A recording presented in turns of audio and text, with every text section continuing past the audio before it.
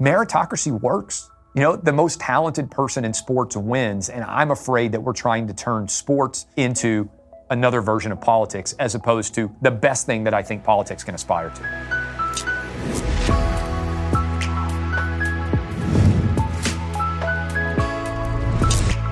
Well, here we are on the Sunday special with Clay Travis. Clay is the host of the nationwide morning show for Fox Sports Radio. He's author of the book, Republicans Buy Sneakers Too, How the Left is Ruining Sports with Politics, which will be released on September 25th. We're going to get right to it in just a second. First, let us talk about, you're going to die. I mean, let's just talk about your death. So it's going to happen. It's going to happen sometime, hopefully in a while, but it could happen soon. You never know. You could be listening to this podcast and you're distracted. You walk out in the street and boom, you're dead. But if you don't have life insurance, it's going to be a problem for your family. Not only will they miss you, presumably, but they will certainly miss the money. There's a reason, though, that people have not gotten life insurance, because it's confusing. No wonder 4 out of 10 people don't have it. Maybe you're one of those people. But if anything were to happen, it's important that your loved ones are taken care of. Besides, life insurance rates are the lowest they've been in 20 years. The best time to buy is now. The best place to buy is PolicyGenius.com.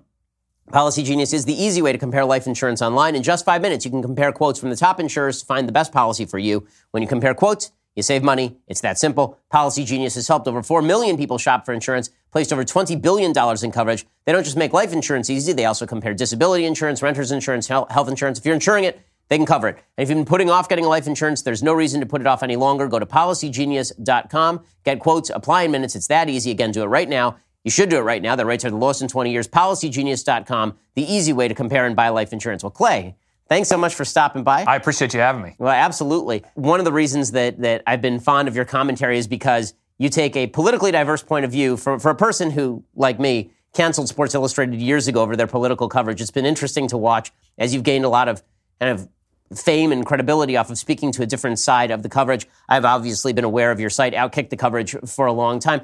I want to get started by asking you sort of where your politics developed and how this sort of political sports merger happened for you. It's a great question. And first of all, I love the show. I appreciate you having me on. I'm a fan of everything that you're doing, so keep up the good work. Secondly, so I'm born and raised in Nashville, Tennessee, K through 12 public school.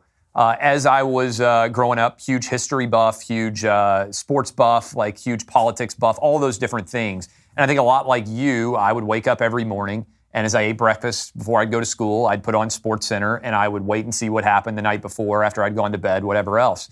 Along the way, I went away to GW for undergrad, and then I came back for law school. And to me, and this is a big part of the book, most of the 1980s and 90s when I was growing up, I'm 39, in the early 2000s, I don't remember an athlete ever having a political opinion. I say in the book, I had 3 posters on the wall when I was a kid growing up. I grew up a Cincinnati Reds fan, had Eric Davis, who was chasing the 40 for 40 before Jose Canseco did it. I had Jordan dunking from the free throw line, even though he took off from inside of the free throw line, right? That iconic photo of him in flight. And then I had the Bo Jackson with the shoulder pads and the baseball bat, like black and white photo. I was a huge Bo Jackson guy. So those were the 3. And I was thinking about this as I wrote the book. None of those guys do I ever remember while they were playing ever having remotely a political idea. And then I went back and I was like, well, maybe I'm a kid and I'm not remembering, I'm missing something. And I kind of went back over everything. And outside of the O.J. Simpson trial, which was political and in many different ways, was involving a former athlete, none of the athletes that we grew up with ever got political. And I went back and went through Jordan's history and the Republicans Buy Sneakers Too quote, or shoes, depending on who you want to give attention to, for the Harvey Gantt versus Jesse Helms 1990 election in the Senate in North Carolina. That was what Jordan said when he didn't choose a side, a black guy running against a white guy in a sort of racially fraught political climate at that time. And I think Jordan was right. You know, so to answer your question, I graduated from law school. I started practicing law. And like a lot of 25-year-old lawyers, probably some who are listening right now, I had a quarter-life crisis where I said, my God, I can't imagine sitting around and doing litigation like this for the rest of my life. And I started writing online. And that grew and grew, wrote a couple of books.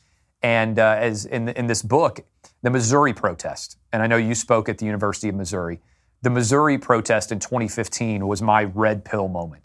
The way that I saw myself and other sports media members responding to that story, I said, we're covering fundamental untruths here. The actual facts and the actual story is not being covered. This is an illegitimate protest with no rooting in reality whatsoever. And yet you were seeing all of these protesters lionized and treated as if they were modern-day civil rights activists. So for people who missed it, do you want to kind of recapitulate what exactly happened so the story was at the University of Missouri.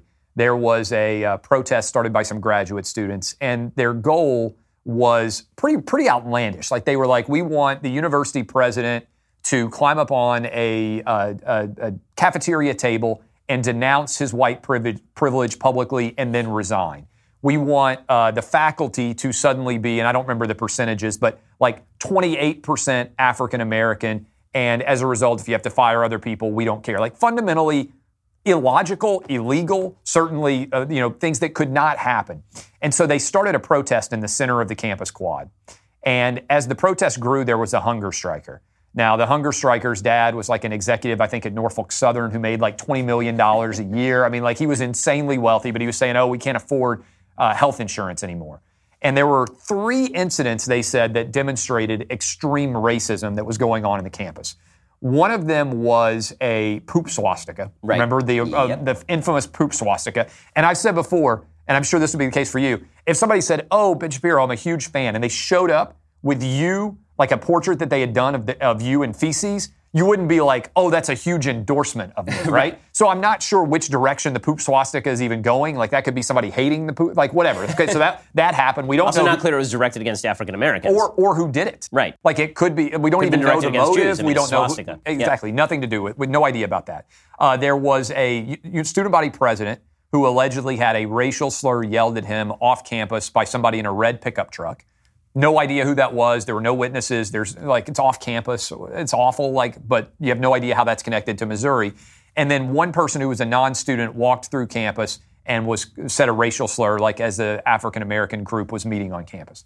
And for that was the modus, the locus, the reason why they started the protest. And so I went and I looked at all this and I said, the University of Missouri at this time was embracing Michael Sam. They had a gay black man who had been elected as student body president. I can't speak to the hearts and minds of every single student at the University of Missouri, but I had spent a lot of time there as they got integrated into the SEC, became members of the Southeastern Conference. And inclusion and diversity did not seem to be an issue at Missouri. And so the protest eventually spread from this hunger striker to the football team saying, we will not take the field and play unless the demands of these protesting students are acquiesced to. And I said, my God, this is a big story, right? I got to look into all the details. Well, I looked in and found out the 3 incidents that they were complaining about. And I said, there's no legitimacy for this protest. But the head of the football team, Gary Pinkel, the athletic director, everybody was afraid to call out the students and in any way fight back. The chancellor ended up losing his job. The president of the overall Missouri University lost his job. And then this is amazing. When I looked at the data, the overall enrollment of the university, and I don't have the numbers in front of me right now, but it was more crippling to Missouri, this protest, than Hurricane Katrina was to Tulane. That's insane. So you think about like this Hurricane Katrina, which basically shut down the city of New Orleans and crippled the entire region, had less of a significant impact on the enrollment. And I went and looked at the enrollment numbers at Tulane than the Missouri protest did. And so as I examined all the details surrounding this story, I just said, my God, the media is not doing their job. Our job, to me, in sports media is to speak truth to power sometimes, right? And the students were the powerful people here who were protesting, and they were the ones who were winning in the court of public opinion, and their protest was completely illegitimate. So I started writing about that. And something happened to me that I'd never seen happen before, which was immediately everybody attacked me and said, oh, you're racist, you're sexist. And I had never seen that happen before, because up to that point, I worked on Al Gore's presidential campaign. I worked in Democratic politics. I consider myself to be a very middle-of-the-road guy. And what I noticed very rapidly was people weren't attacking my reporting or my opinions or the facts that I was discussing in this case. They were attacking me personally. And from there, as my red pill moment, my eyes started to open, and I said, my God, maybe I have been missing, and slowly the sports media has turned into politics by any other name. And from there, I really just think it's continued to grow in a rapid fashion. So what the hell happened to the sports media? Because many years ago, now it's probably 6-7 years ago, maybe longer, I was a Sports Illustrated subscriber from the time that I was probably 13 years old to the time that I was probably 27, 28 years old, and read it cover to cover every single week. And then I unsubscribed because they decided to put Caitlyn Jenner on the cover, because I just felt like this is not athletically relevant. What does this have to do with anything? And I began to notice that ESPN was doing the same thing. I had the same experience that you did, which I would get up at 6 o'clock in the morning, West Coast time, so I could be the first person to see all the highlights. And then it became, I don't want to watch any of this stuff anymore because I'm going to get a human interest story on hands up, don't shoot, which has nothing to do with sports itself. So why do you think that it was that the athletes started to get more political, so the media got more political? Do you think it was that the media got more political and so the athletes rushed to sort of meet that moment? And why? It's a tremendous question, and one of the things that I really grapple with in the book that I wrote. So I've spent a ton of time thinking about this issue exactly, and I think there are several threads at play. One is, I would say this, social media, all right? I think that ESPN, and I write about this some, their business started to collapse. They had 100 million subscribers. The cord is fraying. The number of kids who are subscribing, the old cable subscribers are dying off. And I think ESPN... I had this interesting conversation back in 2012 when Alabama played Notre Dame. I remember having a conversation with a lot of top ESPN executives because I used to have and still do have a really good relationship with a lot of people there, despite the fact that we've kind of gone at loggerheads at times. And their discussion at that point was, do we pay attention to what people say about our talent on social media, on Twitter in particular, or do we pay attention to the public reaction we see? And I remember having this conversation specifically about Chris Berman and Lou Holtz. And they said, everywhere Chris Berman and Lou Holtz go, they get mobbed and people love them. If you go on social media and you read what people say about them on Twitter, they're old white guys and they get crushed. And at the time, ESPN was making the argument, we think we need to pay more attention to what we see in face-to-face interaction over social media. I think as ESPN's business collapsed, they looked for salvation on social media and believed that if they made Twitter happy, if we promote the wokest people who are getting the most attention on Twitter, that will lead to success on television as well. It will combat our dying business. So I think they looked for salvation in Twitter and instead found a way to drown faster like a big rock. Because I think politics was basically a rock they were holding over their head and they thought it was a life jacket. So I think that's a big part of it. And you certainly have seen the radical polarization of politics along sports lines. And it's been really devastating for sports fans because I don't want to watch sports anymore unless I'm at a live event, specifically because I'm afraid of the political coverage that I'm going to see. And it doesn't seem to matter the sport, although the ones that seem least political are the ones that are also least covered by ESPN. ESPN will cover basketball. It's very political. They'll cover football, which has now become a political football. But they won't cover hockey and they won't cover baseball. Yeah, and I think that ESPN decided salvation would come through social media. And then I think they promoted everybody who was, left-wing in terms of mixing sports and politics. I think what also tied in there was the athletes. This is an amazing stat, and this is in the book too. Everybody talks about how biased the political media is. And if you go look at the numbers, I think it was something like 27 times as much money was given to Hillary Clinton by people employed in, quote, media circles, right, as opposed to Donald Trump. ESPN in the 2016 presidential election, their employees gave 270 times as much money to Hillary Clinton as they did Donald Trump. So 10 times as much a bias that was existing right there in terms of what they were sending their money on. And so I think what happened is you had a total mix between what was real news and what was opinion. And ESPN in particular, and I think a lot of other sports media people followed it, used quote unquote real news to advocate for their political opinions. And so I think what ended up happening was instead of saying like, I use as an example in the book, Kid Rock gets named as the performer at the All-Star game, right? Big deal. Kid Rock's a rock guy. He's from Michigan. A lot of hockey fans are Kid Rock fans. And he got attacked. Front page story on ESPN was, controversy arises over Kid Rock's selection. Well, you can't use social media as a barometer of controversy because if I check my phone right now, every single decision that's made is controversial, right? You think about in the world of sports. When your team makes a draft pick, it's controversial because not everybody agrees, right? So they use objective journalism, example like that, and try to cloak it through opinion. If you want to just say Kid Rock's not the right choice because he has conservative politics, that's fine. That's your opinion. But don't cover it as if the backlash is justified. And so to me, this really crystallized further with the treatment of Curt Schilling versus Jemele Hill. And ESPN set the precedent, and I think it's a bad precedent. I'm curious what you think about this. I don't think that we should be in a business today, regardless of what your business is. When you are outside of the office, if you are tweeting your political opinions or you are sharing your Facebook opinions, I don't think you should get fired based on those for outside of our opinions, right? Whether you agree or disagree with Curt Schilling on transgender bathroom issues, he has a right to have that opinion, in my mind. And so ESPN fired him over sharing a Facebook meme about the North Carolina transgender bathroom dispute. And then when Jemele Hill came out and called the president a white supremacist, they didn't punish her at all. And so I think we've entered into this kind of scary time where if your opinion is different than the company you work for, you either keep your mouth shut or you don't necessarily know that you're going to be able to have that job. So I think all of those things have coalesced together, and I think they've created a mess because sports used to be the place that united us, used to be the place where when your team scores, you turn and give a high five to somebody in the arena, in the stadium, and their ethnicity, their religion, whether they were born in this country, whether they're an immigrant, it doesn't matter. Sports was the ultimate Big Tent, right? Your tribe was connected regardless of your race, your gender, your ethnicity, your sexual orientation.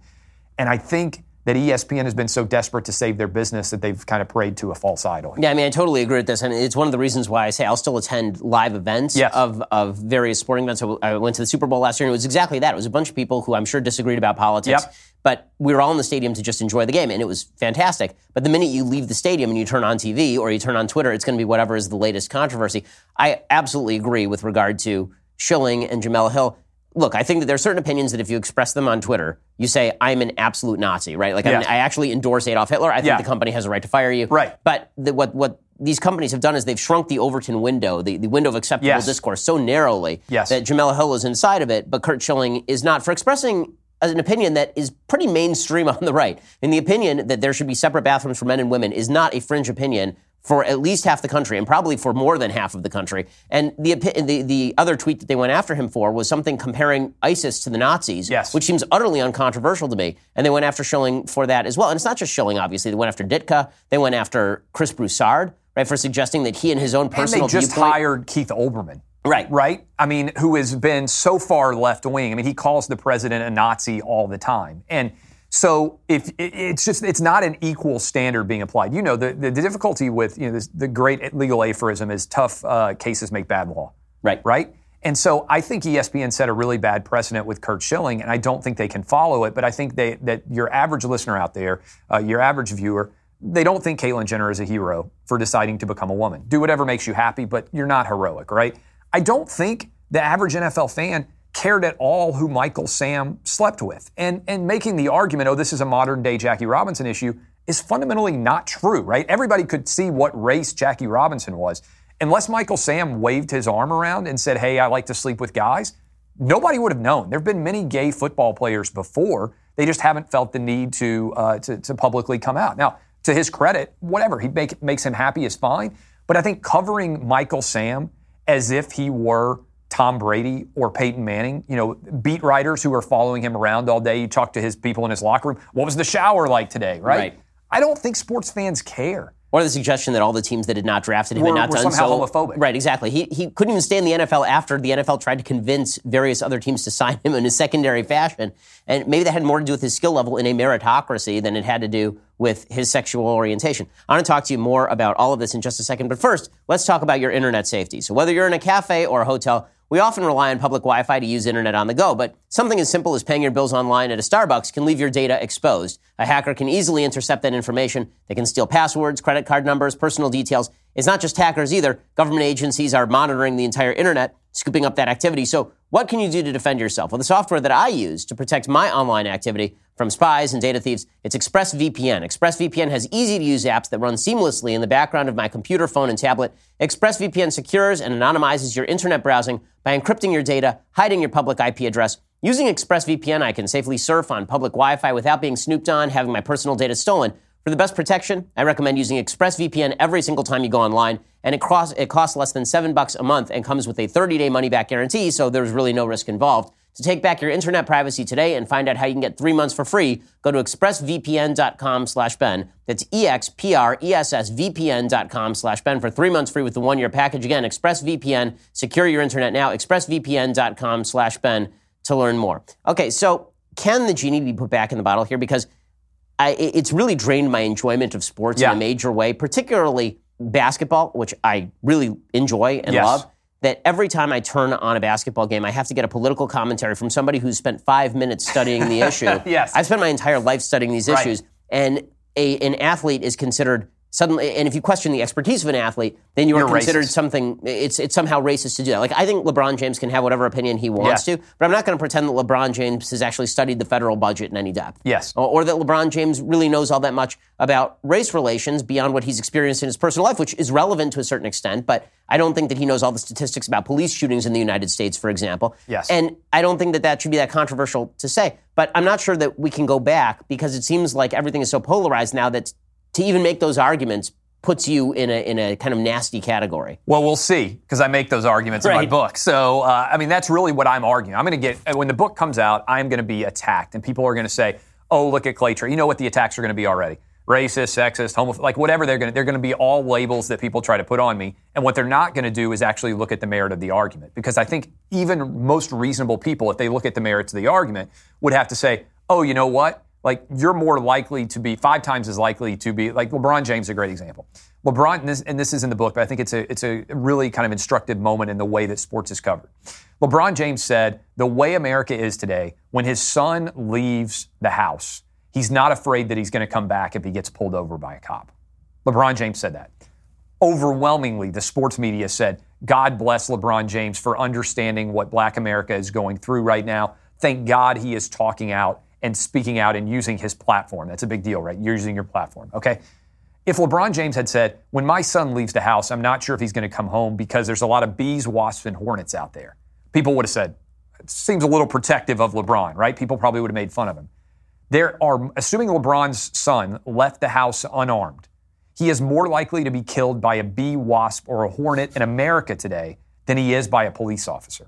And what troubles me is we got tens of thousands, hundreds of thousands of police officers out there working as hard as they can every day.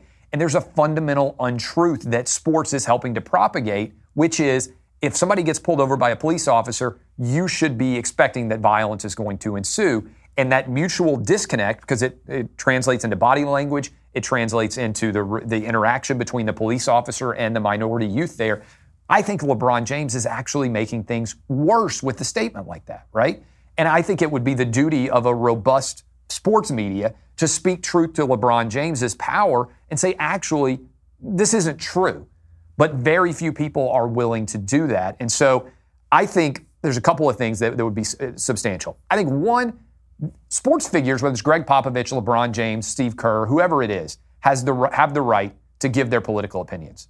The media doesn't have to give those opinions a megaphone, right? There are plenty of people out there making great critiques of Donald Trump, much better than Greg Popovich is, because it's what they do for a living. They can go on CNN, MSNBC, Fox News maybe sometimes, wherever it is.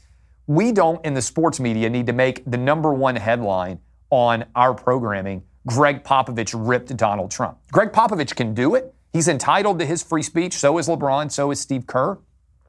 But let's not pretend that what they are saying is so perceptive and unique and without parallel that we need to treat it as if they're all modern-day Muhammad Ali's, right? Muhammad Ali, and this is in the book too, fought against Vietnam in the middle of a draft and was willing to go to prison for what his opinions. People on Instagram get more likes the more political they are, right? Like, these athletes are being rewarded for their opinions, and I think this is where the bias of the sports media comes in. I think the sports media knows they can't say it, but they can praise the athlete for saying it, and that becomes a default endorsement of their political belief, right? And the great example of this was the Boston Bruin goalie, Tim Thomas, who didn't go to the White House because he was a Tea Party guy. And if you went and read what everybody said about him, he got crushed beyond belief for not going to the White House with his team. Every athlete who comes out now or team and isn't willing to go see Donald Trump gets praised to the high heavens. It's because the media agrees with them, and it's a fundamental untruth. So my argument is don't cover the political opinions. I think it's bad for business. If I'm CBS, NBC, Fox, or ESPN, and I'm paying for the NFL, why would I want to cut out, I'm paying billions of dollars a year. Why would I want to cut the legs out from underneath that brand by covering the protest in the anthem as much as we are.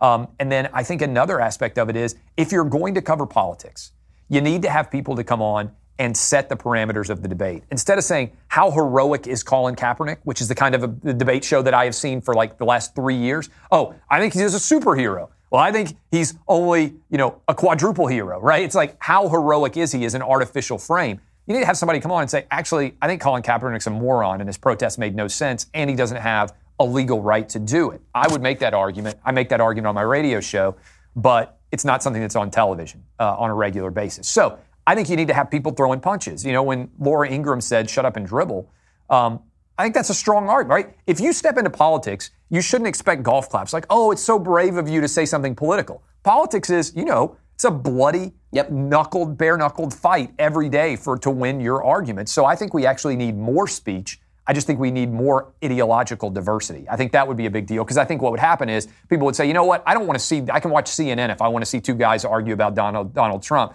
I want to see somebody argue about sports. This is totally right. And bringing up the Muhammad Ali example is a great example, because at the time, Muhammad Ali got crushed by the press, or at least by half of the press, for what he was doing with regard to changing his name, or being against the Vietnam War. And by the time he fought Frazier the first time, there was a serious political war over whether Ali was right or not. It wasn't just, let's praise Ali to the high heavens for everything he did. That sort of revisionist history that the president didn't come out and say, oh, more credit to Colin Kaepernick, right? And this is my argument on Colin Kaepernick is, his protest never made any sense, and this is a big part of the book because I go line by line.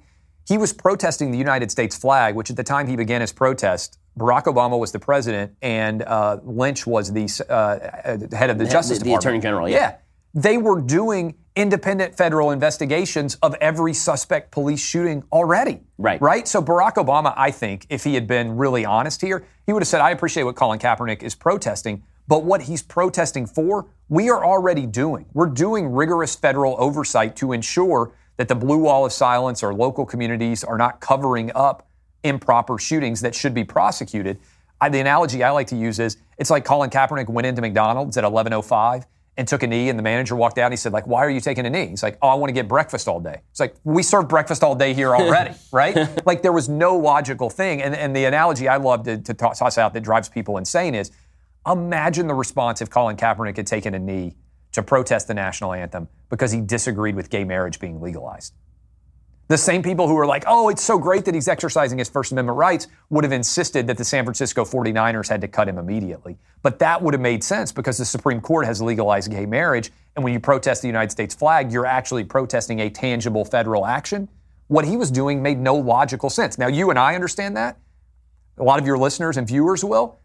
I bet that if we had Colin Kaepernick sitting here right now, his understanding of the separation of powers between federal and state governments is probably not that in depth. And I think it speaks to what you're saying, which is athletes are entitled to their political opinions. What they aren't entitled to is a presumption that they're incredibly well understanding of those political opinions. Justify it like we would ask anybody else. So can the leagues do anything about this? Because the NFL allowed this to run out of control. And it actually predated Kaepernick. I remember the hands up, don't shoot was the first time I saw it, when you saw members of the St. Louis Rams. Which is a fundamental lie. It is an absolute lie. It never happened. Michael Brown was not standing there with his hands up shouting, don't shoot. He was shot in the front. The whole thing is just, it's such nonsense. But with all of that said, if the NFL had cracked down on this, as they should have at the very beginning, would that have stopped it? And is there any way for it to stop now, considering that now that the President of the United States has gotten involved, it looks like if the NFL tries to crack down, now it looks like they're surrendering to Trump as opposed to just making a case for the viability of their product. First of all, the NBA. People forget, like a lot of people want to say that Kaepernick is a modern-day Muhammad Ali. And I think I destroy that argument in my book. I really kind of dive into it and explain why it doesn't work. The better argument for Kaepernick, I think, is Mahmoud Abdul-Rauf, who a lot of people will remember as Chris Jackson. In, I believe it was 1996, Chris Jackson refused to stand for the national anthem as a member of the Denver Nuggets. And the reason why he said it was because the United States government oppresses, different communities. I mean, it's basically the exact same logic as Colin Kaepernick 20 years before. And David Stern, then the commissioner of the NBA, immediately nipped it in its bud. He suspended him. He fined him the entire game check, and the protest lasted for one game. I think if Roger Goodell had made a smart strategic decision, he would have done the same thing to Colin Kaepernick, and he would have cited the NBA's example. Now, the NBA requires that every player stand at attention for the national anthem before its games.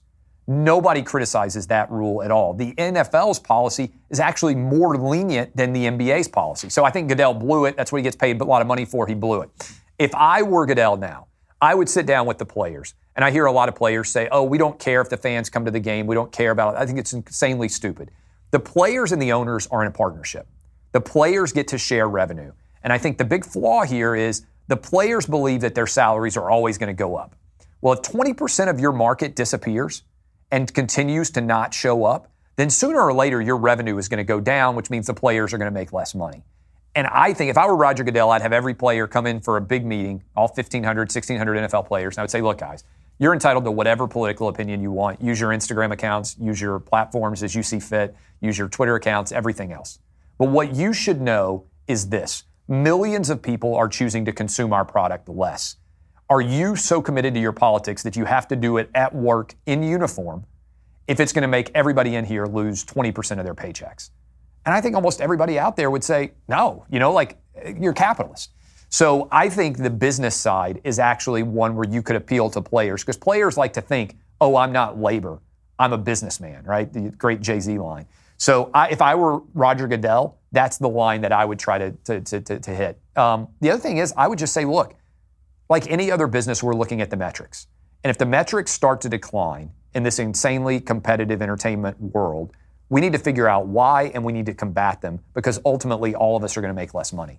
So I think that there's an economic argument that takes it outside of politics and just says, regardless of what you think about abortion or gay marriage or, police misconduct, is that really something that people come into our stadiums or turn on our games for? A great example, my father-in-law is a lifelong poor, suffering Detroit Lions fan. I've been married for 14 years now. I got a 10-year-old, a 7-year-old, a 3-year-old. We were down for Thanksgiving this past year. And Detroit Lions play every Thanksgiving. We're getting ready for Thanksgiving dinner, and I'm gambling on the game because it makes games a little bit more fun. And I say to my father-in-law, why is the Lions game not on? He took us to an NFL game when I grew up in Nashville, Tennessee Titans played. So why is the game not on? He said, I'm not watching this year. He said, I'm so frustrated with the politics. I've been married to my wife for 14 years, probably been done 15 years of Thanksgiving. Every other year, the Detroit Lions game was on Thanksgiving. Yesterday, 2 days ago, went to get my hair cut. Lady doesn't know me at all. Just sitting there getting my hair cut. Supercuts or one of those cheap places, $15. Lady, 60-year-old white woman, big football fan. She wanted to talk about football because I said we'd gone to the game. First question she asked me, went to the Tennessee Titans, Tampa Bay Buccaneers preseason game. What did they do when the anthem came on? Very first question she asked me. So there is a fundamental disconnect between people who don't understand how much of the base of the very foundation of the NFL's business is being impacted by this. There's a cottage industry of people out there that want to pretend these people are not real, that there aren't a lot of people with entertainment options who decide on Sunday morning, am I going to watch the game or not? The numbers reflect that they're leaving. I don't think that cord cutting suddenly hit 2 years ago. I don't think that suddenly people said, I love Netflix or Amazon or anything else. I think the NFL's core fabric of their audience is being attacked here by getting political. And I think the NFL has to fix it. And I think the way you fix it is just by saying, guys, the business is collapsing. Let's be honest. I know this for a fact. The television partners last year, NBC, CBS, Fox, and ESPN, they missed their budgets by over $600 million last year off of their television ratings, down nearly 20% over 2 years. I don't know about you, over $600 million is real money. The NFL players don't see it because their contracts are guaranteed for multiple years. But if that money was being pulled out of their contract, I think they would police the league. Think about it, wherever you work. If you knew that 20% of your paycheck was coming off because your coworker had an opinion about abortion, would you say like, hey, shut up about abortion at work. Do whatever you want elsewhere. We're not going to talk about abortion at work because this is not our business. So I think it's substantial and I think it's seismic and I don't think that the NFL can tiptoe up to this. I think they need a strong leadership and I don't think that Roger Goodell is providing it. Okay, so let's talk a little bit about meritocracy in sports. So one of the reasons I think that the sports media are getting it so wrong when it comes to who watches sports is they're forgetting that the reason people actually watch sports is because sports is, in some ways, the most conservative of all institutions in the United States. It's a meritocracy in which if you suck at basketball, you're not playing in the NBA, and if you suck at baseball, you're not playing in the MLB. And yet, leftist politics is so much about sympathy for the person who's not able to make it on merit, that it cuts against the very fabric of sports itself. And so you end up in bizarre battles, for example, over transgenderism in sports. For 2 years, ESPN has done nothing but talk about transgenderism in sports, and you get ridiculous arguments where people like Jimmy Connors will say, well, it turns out that Serena Williams is the greatest female player ever, but she's not necessarily the greatest player ever, because that's ridiculous. And suddenly he's getting just shellacked over it. How is it that folks in the sports media don't understand that when they make these arguments, they're actually undercutting the reason we watch sports in the first place? John McEnroe, by the way, which was amazing. Yeah, that's right. And he said that Serena wouldn't be one of the top 700 men's players, which was insanely generous. I talked to a lot of former tennis players, and they said she wouldn't make a men's first round, like, college team. That's right. Right? There's an actual statistic where they look at, like, it's called the Universal Tennis Ranking. They actually look at this sort of stuff. And so, like, her height, weight, strength, all those things, biologically, is very high for women, right? But men and women are different, right? I mean, I feel like, newsflash, and so even the most talented women's tennis player of all time would be a pinprick of a men's player against the greatest men's player in the world. Now, she would crush your average male tennis player who plays for fun and might be really good, right? It's not to say Serena's not good. I think that this is a great example. The McEnroe story was a great example of how I always say to my kids all the time, the only hand you can rely on is the one at the end of your sleeve, right? It's an ultimate individual responsibility. If you were in a locker room and your coach walked in and he said, guys, we're probably going to lose this game because those kids go to a better high school, better facilities. Their weight room's a lot nicer than ours is. They haven't had a broken rim in their gym. They don't have single parenthood issues. So we should get 20 extra points before this game starts. Every single person who likes sports would say, wait a minute, what the world are you talking about? Like, the great thing about sports is the meritocracy. When you step on that field or court or into that arena or wherever you are, everybody is equal.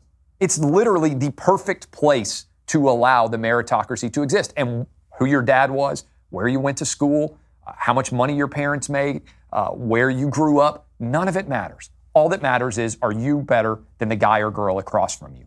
And I think what happens is, there is an element of not wanting to acknowledge that. And so when you talk about, like, the transgender issue, like, the transgender issue was amazing to me because when you really break it down, the city of Charlotte decided they were going to be uber inclusive and make sure that something that wasn't an issue was not going to be an issue, right? Like, so, and this ends up tying in the NBA and the ACC, right? Because they pulled their games out. But think about, like, the root of this conflict. It was that there's nobody standing outside of the bathroom right now, to my knowledge, like Crocodile Dundee genital checking people, right? Like, Paul Hogan's not there, like, that's a Sheila or whatever, right? Like, if you look like a guy, you go in the guy's bathroom. If you look like a girl, you go in the girl's bathroom. That's been the rule for as long as I can remember. I think we fight about such minor things now. Charlotte there's no issue, right? Charlotte, people can use whatever public bathroom they want. Charlotte politicians decide they need to protect Charlotte from making sure that something that isn't an issue doesn't ever become an issue, right? And then the Republican legislature says, wait a minute, why is Charlotte doing this? The amazing thing about Charlotte was they were being uber inclusive, and as a result, they lost the All-Star game and the ACC title game, which the irony on that is amazing, right?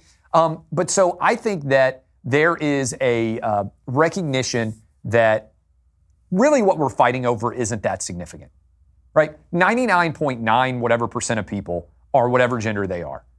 And the idea that we need to be fighting over this is a great question for you. You're a deep thinker on this.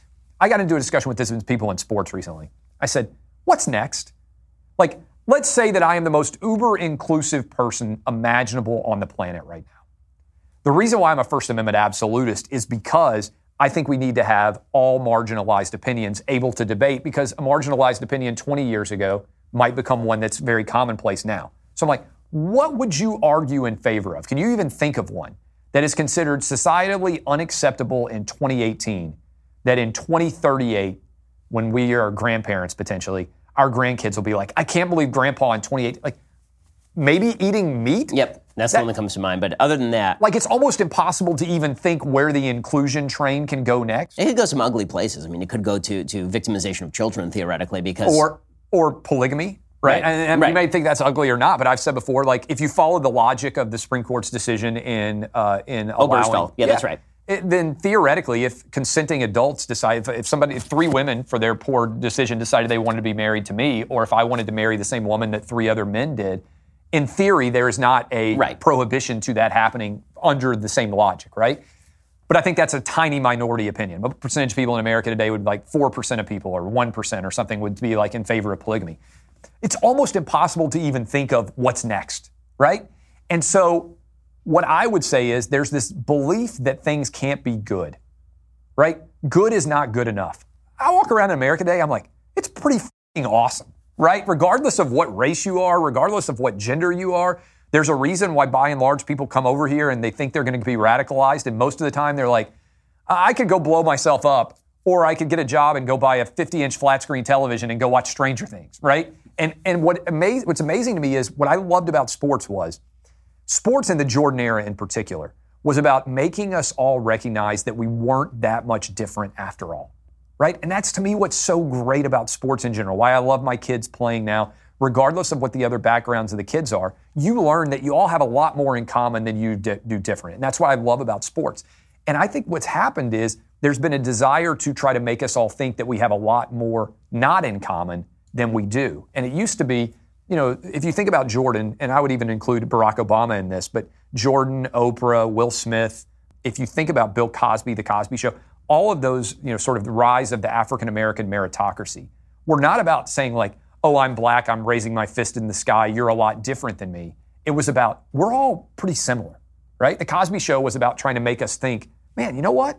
We're not that much different after all. And so what I love about sports is anybody can win, right? Like your kid could end up being the greatest heavyweight champion of all time. You're not going to happen. Probably not genetically going to happen, but in theory, it's one of those great questions like, you know, what do we say? Like that every time a man has sex, like there's like 4 billion sperm or whatever. I would love if I could get my 4 billion sperm and look at them. Is there a Clay Travis produces LeBron James level athlete sperm? Like there are 4 billion of them, right? Like how much of the flow chart of possibility do we talk about here? But in theory, that's the great thing about sports. You can come from anywhere and end up the greatest in the world. And I just think we're losing people that. will actually root for you no matter what those things are. Tiger at the PGA Championship was a great example. Tiger has had all sorts of issues in his past, right? And the last decade for Tiger has been really bleak. But when you watched him walk around, I looked at the crowd, all white dudes, right? Almost at the PGA Championship. When Tiger Woods walked up onto that platform and looked out over a cheering crowd, they weren't cheering for Tiger Woods because of his racial background or anything else. They were cheering for Tiger Woods because sports connects with something many of us innate, and it makes us see people as individuals, not as specific groups of tribes, right? And so I just think the great thing about sports and Michael Jordan's era was I rooted for Michael Jordan when he stepped back and pushed off on Brian Russell and drained that jumper. I rooted for him because I was a Jordan guy. The fact that he was black was inconsequential. The fact that Tiger Woods is a Kabbalah Asian is inconsequential relative to his dominance. The best person wins. And you know, I have this great section in the book, I think, where I say, can you imagine if the most uber-inclusive person bought an NFL team, right? And what if you followed the logic of diversity and inclusion so far that you said, okay, half this team is going to be, 51% of this team is going to be female. And it's going to be the most representative football team that's ever existed. 49% will be male, 63% will be white, 12% will be black, 6% will be Asian, whatever the math is of the latest census. You'd have a beautiful kaleidoscope of a football team for the team photo, and you might never score a touchdown, right? You get your ass kicked all over the place. Meritocracy works. You know, the most talented person in sports wins, and I'm afraid that we're trying to turn sports into another version of politics as opposed to the best thing that I think politics can aspire to. All right, so I want to talk about some of the non-political problems with sports because there's some, it seems like if you had to invest, let me ask you this question. We'll just start with this. Yeah. If you had to invest in a sport right now, you've just got $100, you got to invest it in a sport, you get to be an owner in one of the sports. Which is the sport where you invest and why? I would sell the NFL today. I think the NFL has peaked. If I had a $4 billion NFL franchise, if I was Jerry Jones, I would sell. You watch this in 20 years, I may be an idiot. It may be a $40 million franchise, but I would sell. I think the NFL has peaked.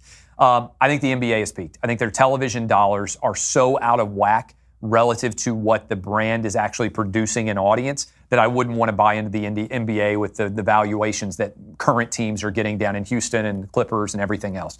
So I would sell the NBA. Major League Baseball, I wouldn't be very comfortable in either. I mean, I'm bearish in general in the world of sports because I think I think there's a television sports rights bubble, which is a fascinating business kind of proposition to examine. But if I were going to buy one, I would it's funny. I would probably buy something like lacrosse or something crazy like Ultimate Frisbee, which is so undervalued that I think you could put on television and people would care about, and they don't make any money now. So I think you could invest, $100,000 and buy a franchise or make $1 million. Or I might put my money in esports because I don't know about you, my boys play Fortnite all the time, right? Like it's insane how much my boys love Fortnite. And I was like coming home with them recently from the Titans preseason game, and I was like, well, how was that? And it's like, it was pretty cool. It wasn't Fortnite. Right? So when I was a kid, I got to go to an NFL game. I'm like, this is the greatest day of my life. My boys are like, well, it was cool. But if I had to give up the NFL or Fortnite, I would give up the NFL. So I think some of these e-games, the challenge is with the e-games, I've tried to look into it and investing, is I feel like you might buy in to the USFL. You don't know what the league is going to be that's going to be successful. In retrospect, you're like, oh, of course the NFL was going to end up huge. But you could have bought into the USFL or the AFL. You could be wrong. You can be right about the industry and wrong about the way that you choose to invest in the industry. So I would go like a lower tier sport. I would go, like, it may seem crazy to say answer, but like lacrosse or Ultimate Frisbee or something that's almost off the radar. Yeah, no, I've thought about that before, like a paintball league. Yeah, would probably right. Be it would be insanely popular and fun to value. And the same thing with these esports leagues. I don't play video games now. I grew up playing them. Mike Tyson's another good example. Mike Tyson's Punch-Out, I could probably do a whole show, I bet, on like awesome sports video games, like as kids growing up. But yeah, I would not be. I'm not bullish on buying big, successful sports teams right now. And it seems like a lot of these sports are experiencing severe problems that have nothing to do with politics either. So the NFL has a serious concussion problem, and it seems to me that there are more and more parents. Like, I wouldn't let my kids play football for love or money at this point because just the level of head damage is too high. And also because there's a basic lie at the root of the NFL, which is that it's safe. Yeah. At least when you're watching UFC, people are getting their brains beat in. Yes. When you watch the NFL, you're being told by people, this is safe, everybody's going to be fine. And then you look at people 5 years later and they're completely destroyed. Oh, look, if we'd done this talk 50 years ago, I would have come on, I would have said, Ben, horse racing, boxing, and baseball are always going to be the biggest sports in America, right? And what's happened? Nobody pays attention to horse racing except for the Triple Crown. Boxing, you talked about not letting your kid play football. Nobody, who has a college, the number of people who have college degrees and let their kid box, there's 4 in all of America. Yeah, right? Yeah. It's almost unheard of because you're like, I've seen what happens with the syndromes and everything else. I'm not letting somebody hit my son or my daughter or whoever in the head. And so I think there's going to be a lot of that in the NFL. My theory on the NFL, this is another reason why I wouldn't want to buy it, is where's that impact going to hit first? I think it's quarterback. You think about where the quarterbacks are coming from. 2-parent households. They go to college, even if they weren't playing quarterback, they could play baseball, they could play lacrosse, they could play another sport. You look at the Cam Newtons, Russell Wilsons, Tom Brady's, all of these guys that are quarterbacks at high level in the NFL right now are double-parent households. So I think the first place that's going to get hit is quarterback. I think there's always going to be a lot of kids who will say, I'll let them play. Fat kids are always going to play on the offensive and defensive line. What else are they going to play? But a quarterback has a lot of options. I think defensive backs, the best defensive backs could certainly have been great strikers in soccer, right? So I think it's going to be a massive hit to the NFL. Now, if I were the NFL, I'd just go all in and say, look, our sport is violent. Exactly. And, totally agree with this. Everybody is assuming the risk now, and, they're making millions of dollars a year, and if these guys weren't doing this, they might make $60,000 a year. My grandfather, long before I was born, worked in a coal mine in Kentucky, right? The reason why he did that and everybody else around him did that was because they had no other options. But the money was so much better. They were willing to take that risk in exchange for the money. You assume risk. If I'm the NFL right now, I'm saying, look, it ain't pretty, but these guys are making millions of dollars, and in exchange for allowing their legs and their bodies and potentially their brains to be beaten up, they're taking money. That's what the UFC is doing, and it's working for the UFC. As far as baseball, The big problem now, obviously, is the strikeout ratio, that nobody knows how to put a ball in play, and nobody can lay down a bunt. And it's boring to watch, frankly. I mean, as a lifelong baseball fan, I was always fond of teams that knew how to steal a base and knew how to manufacture a run, and manufacturing runs has gone completely the way of the dodo bird. Is there any way to fix baseball other than lowering the mound, basically, at this point? It's a great question. I mean, they've never seen anything like this where there are more strikeouts than there are balls in play. And, it's challenging. Also, I think baseball's issue is a guy like Mike Trout. The NBA does a better job, I think, of broadcasting their stars. And we talk about this sometimes. I think it's because you can watch a baseball game and the best player in the world can look very average. Whereas if you watch LeBron James play basketball, he's going to be good every game. Mike Trout can go out, go 0 for 4, and make a fielding error, and you're like, I'm not sure he's that good. So I think the level of excellence in baseball is much more difficult to achieve every single game. Should they outlaw the intentional walk? I went to an Angels game recently. They intentionally walked Trout 3 times. Yeah, I think the sport is what's crazy is you watch the game now. I think baseball has changed more than any other sport because you look at the way the guys line up on the field, right? When we were kids growing up and we were tearing open the King Griffey Jr. 1989, upper deck card, like, number 1 card, like that was amazing. There's a left fielder, there's a center fielder, there's right. Like nowadays, you look at the shifts and everything else, and it's a totally different game. I think you need to diminish the power of the pitcher, but I think you simultaneously can't diminish the power of the pitcher too much because the other thing about that is the home run rate is staggering. So you're basically like home runs or strikeouts, and there's very little middle of the road, which is where all of the strategy comes into play and everything else. I don't know the answer for baseball. I think baseball is in a challenging place. And by the way, we mentioned NASCAR, right? Like I talked recently with NASCAR people. They peaked in 2005. Nobody can even figure out what happened with NASCAR in the last 13 years. The sport has almost disappeared, right? So I think the one thing we got to keep in mind, and the reason why maybe I mentioned, using the football, ultimate frisbee, or the what sport I would invest in, is things happen really quickly now. So you can go from being the top of the world, which I think the NFL was to 2 years ago, to being significantly in an issue in 10 years in a way that you couldn't have 50, 60, 80 years ago where you had to build for a long time and things didn't change that much from year to year. With regard to basketball, what do you think is the problem with basketball, putting aside the politics? Is there a problem with basketball? Because it seems like the sport itself is pretty robust. It has a lot of big stars right now. There are actually some people who can shoot now, which is better than it was 10 years ago. Everybody wants to be Steph Curry. When we were kids, everybody wanted to be Michael Jordan. My kids now, everybody wants to be Steph Curry. The problem with basketball, I think, right now, and I'm not sure if it's cyclical or if it's a more substantial issue, is if you make the playoffs in the NBA, you don't know that your team has any chance. There's 16 teams that make the playoffs. There's about 3 or 4 teams that can win a championship every year. Major League Baseball, you make the playoffs, you can win the World Series. NFL, in theory, you can win the Super Bowl.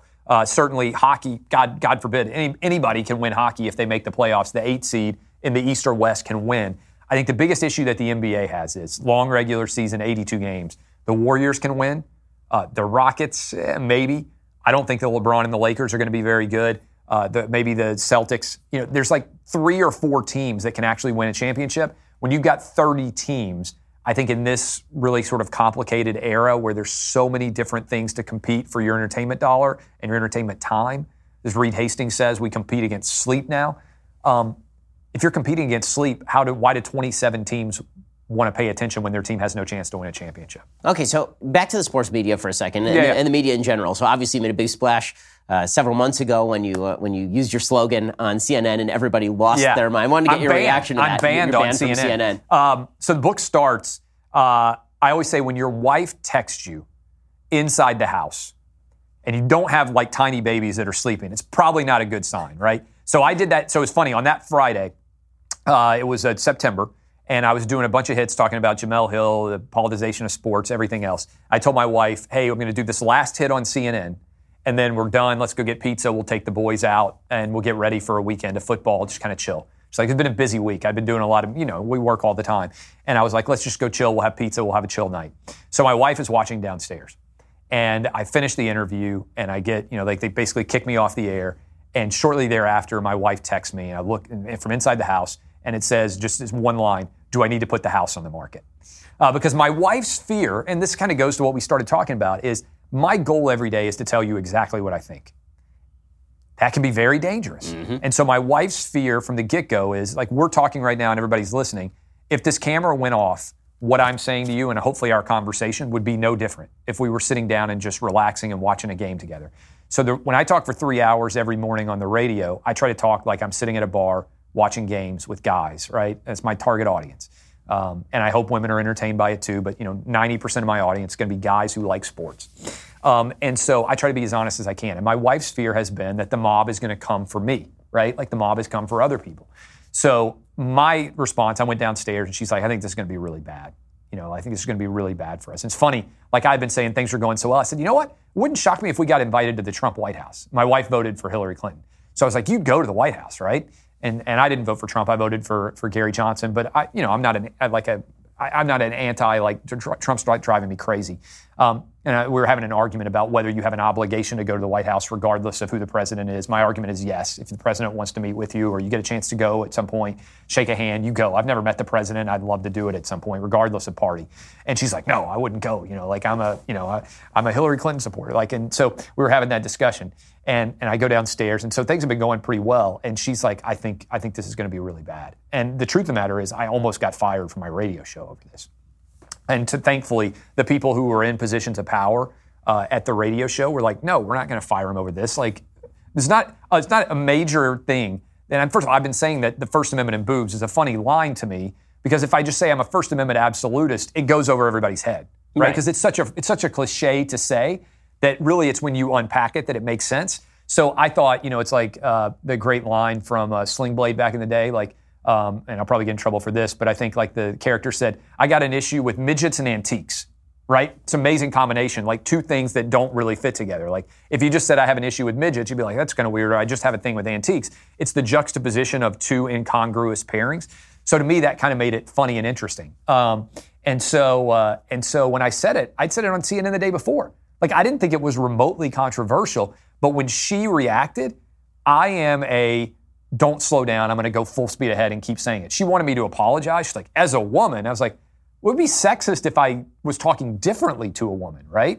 But that's my argument. I try to talk the exact same to guy, girl, everybody else. And the folks on CNN drop language that far exceeds that every New Year's Eve. And the crazy thing was, Hugh Hefner died a couple of months later. Right, that's exactly right. And there's anybody who loves the First Amendment and boobs, it is Hugh Hefner, right? And CNN was lionizing the guy. They were talking about how much they love him. Like, how can you ban me for basically saying in 3 words the entire philosophy of Hugh Hefner, right? Yeah, well, it was just so artificial. The pearl clutching was just insane on the part of these folks in the media. And fake. And it was all lies. Again, these are people who were like, Kathy Griffin was simulating oral sex on national television on New Year's Eve with members of the CNN crew, and they were getting on your case for spelling out the word boobs. They were smoking weed live on the air at the most recent, and Brooke Baldwin said like that she has bigger balls than Don Lemon. It's like, that's right.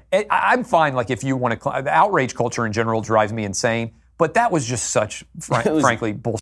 Like there was no truth to it at all. It was really absurd. Okay, so. What are your fixes for the media? So we've been very critical throughout this show of everything that the sports media is doing. I totally agree with you that a little bit of diversity at ESPN would go a long way. Yeah. Like every time I'm at the gym and somebody turns on Around the Horn, it's like, oh, good, 5 people who agree with each other. It's just perfect. Just what I've always wanted. I am big and increasingly have become more so every year on the idea of I like to have conversations with people from a variety of different perspectives, right? And so having a lot of people who look different and think the same is very much in vogue in media. I think it needs to be the exact opposite. I think we need to focus less on what people look like and more on what they say. And so in my book, and I keep referencing the book because I've spent so much time thinking about this, I say the idea that you preface your opinion by what your identity is to me insane. Like if I said to you every opinion that I got, I look in the camera and I say, as a white man with green eyes, I believe. You'd be like, why do I care that Clay Travis has, is a white guy with green eyes or brown hair or whatever else?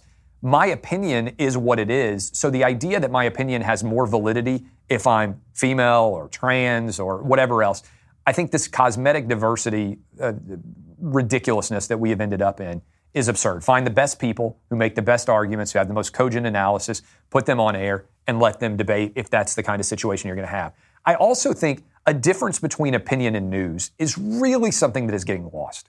I think if you have an opinion, make it clear that it's an opinion, not that you're trying to argue that this is legitimate news. I see this in sports all the time. Like Dak Prescott came out and said that he was going to stand for the national anthem, and they tried to turn him into, like a modern day Uncle Tom, right? And the article on ESPN that I read about it said the next couple days later, it says Dak Prescott sticks to anthem stand, despite the fact that he has been almost universally criticized, right? And it uses all these examples of Get Out. Like they're like, oh, this is the guy from Get Out. It has all these different... sunken place and all that. Yes. Yeah. It's supposed to be a news story, but it's only saying that he's been criticized, right? There are a lot of many say. There are a lot of people out there that said, you know what, good for Dak Prescott, Dallas Cowboy fans who were very happy with that decision. So I think the idea that you are covering things objectively, I also think just come out and say it. Like, I say exactly what I believe, but I also give you my background. Like, I didn't vote for Donald Trump. I voted for Gary Johnson. I worked in Democratic politics. You can agree or disagree with me, but I think just owning it, like even when Sports Universe, I grew up a fan of the University of Tennessee, right? I talk a lot about Southeastern Conference football. If that means that you don't trust my opinion on Alabama, that's fine, but I'm going to give you my entire roster of background. It's amazing to me. You know, ESPN doesn't employ a single person who has publicly admitted to voting for Donald Trump. There are a lot of people out there who came out and said, I voted for Barack Obama, right? Tons of people. They are so afraid, the Trump voters are, that if they come out and admit to voting for Trump, that they'll get fired. Well, that's not fair. That's not and I know, by the way, a lot of the people that you see on the air who would have voted for Donald Trump. And so whether you like Trump or not, I think it's scary that you hit on this a lot, and this is why we're so simpatico on many of these things. I think there's a big difference between, you talked about like the sort of atmosphere of what's allowed to be said. The reason why I found myself moving more right-wing, and right-wing is the wrong thing, but towards the middle, like whatever you want to say. Away from the left anyway. Away from the left, well said, is there's a difference between I disagree with you because, and I disagree with you and your opinion is not acceptable. And the left wing in this country now embraces the idea that there are acceptable and unacceptable opinions to have. And I find that terrifying. That's the most threatening thing, I think, in our country today, alongside of identity politics, is this idea, like you said, there are some opinions you could have, like Adolf Hitler is a great human being. Somebody will probably pull that and they'll be like, look what Clay Travis said. If you wanted to have that opinion, I think that's so far outside the bounds of acceptable opinions that that's okay. But even still, within that scope, we have expanded what is acceptable and unacceptable to the point where it's like a pinprick, right? Like, so that Kurt Schilling cannot believe that North Carolina has the right to pass a law responding to Charlotte. And so it really drives me crazy. And I spent so much time as I wrote this book, like trying to dive into it. And I think just honesty is a big part. I say I have 4 goals every day: smart, original, funny, and authentic. And if I can hit those 4, I know that I have succeeded for the day. And some days I do, some days I don't. But the authenticity, I think, is the most important one. Well, Clay Travis, it's great to have you here. Listen to Clay every morning on Fox Sports Radio, 6 to 9 a.m. Eastern, and check out his new book, Republicans Buy Sneakers Too, How the Left is Ruining Sports with Politics. It's available September 25th, so go check that out. I'm sure it's going to be fantastic. Clay, thanks so much for stopping by, dude. I love it. I appreciate your work. Thanks for everything you're doing.